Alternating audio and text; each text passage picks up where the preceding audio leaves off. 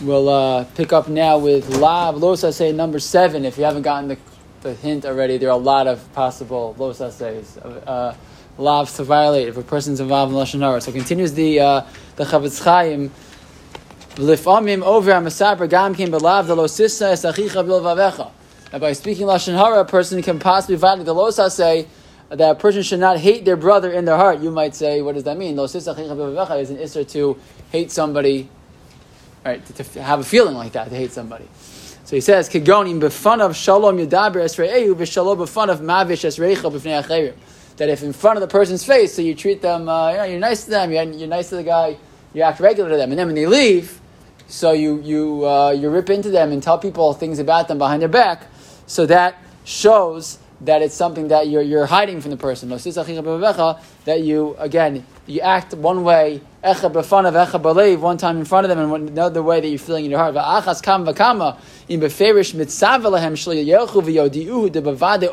And certainly it says, if you tell people, make sure not to tell him or her that I said that about them. Right? So certainly that's again a violation of because again trying to hide your negative feelings about the person, but you put them out to other people, so that's a violation of lo sisas achicha b'avavecha. Next, he says, "Lefamim o Hashem mesaper over gam ken alav the lo sikom v'lo titor." And lo sikom v'lo titor, do not hold a grudge, and do not take revenge. Two separate isurim. This is lav number 8 and number 9. What's an example of not holding a grudge and not taking revenge? He gives the following example: if a person, asks somebody, right, to do them a favor, and that person says, "No, I'm not gonna do you that favor." And you say, "Can I borrow a pen?" They say, "No, you can't borrow a pen." Okay, fine. So then later the person comes to you and says, "Can I borrow a pen?" And you say, "No, because you didn't lend me your pen, I'm not lending you a pen." Right? That's nekama. Right? That's revenge. You're number one. Lo tikom is holding the having the grudge, that you just feel angry at the person that they didn't do what you wanted them to do. But then when you say, "And because you did that to me, I'm going to follow through with something else, or I'll refuse to do something nice to you," so that's lo titor. So what happens in this case? Right, Kagon. What's the case in this situation? Kagon sheyesh lo sina alav al davar shebikesh mimenu lasos lo tova. I asked the person to do something for me, and they didn't do it. B'davar she'ilas mamon. I wanted to get a loan from them, and they said no, something like that, and the person wouldn't do so. And then what happens? Va'av v'rzeh no lo sina b'liba. Because of that, you feel angry at them, or you hold a grudge against them. U'k'sharo achakach alav shum davar gnai. And you see something now bad the guy does, the other person did it. What do?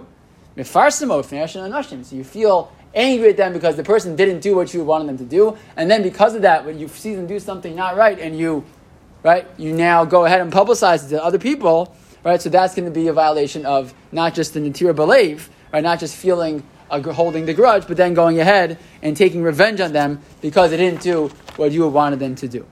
Okay, number 10, the next lav. V'imkam v'hei love lifnei bezdin. Let's say you go ahead and go to a bezdin and you tell them something about this person.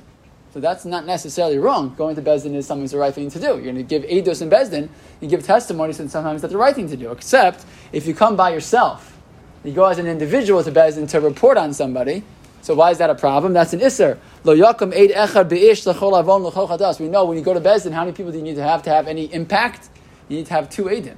So if you go by yourself and you just deliver negative information about somebody, and a smart bezdin will ask you first, like, is this relevant? Is there toelis here? We're going to talk about this going forward, right? Sometimes it is relevant. There's a reason to tell. But in this case, they didn't ask, and you just go ahead and you deliver information as an aid in bezdin, which again has no impact because you are only an aid echad, right? You can't have the impact to make any difference. You get someone to get their money back, etc. It's not going to work because again you're only one person. Then you violate the law of lo yakum eid echad beish l'chol avon l'chol chatas.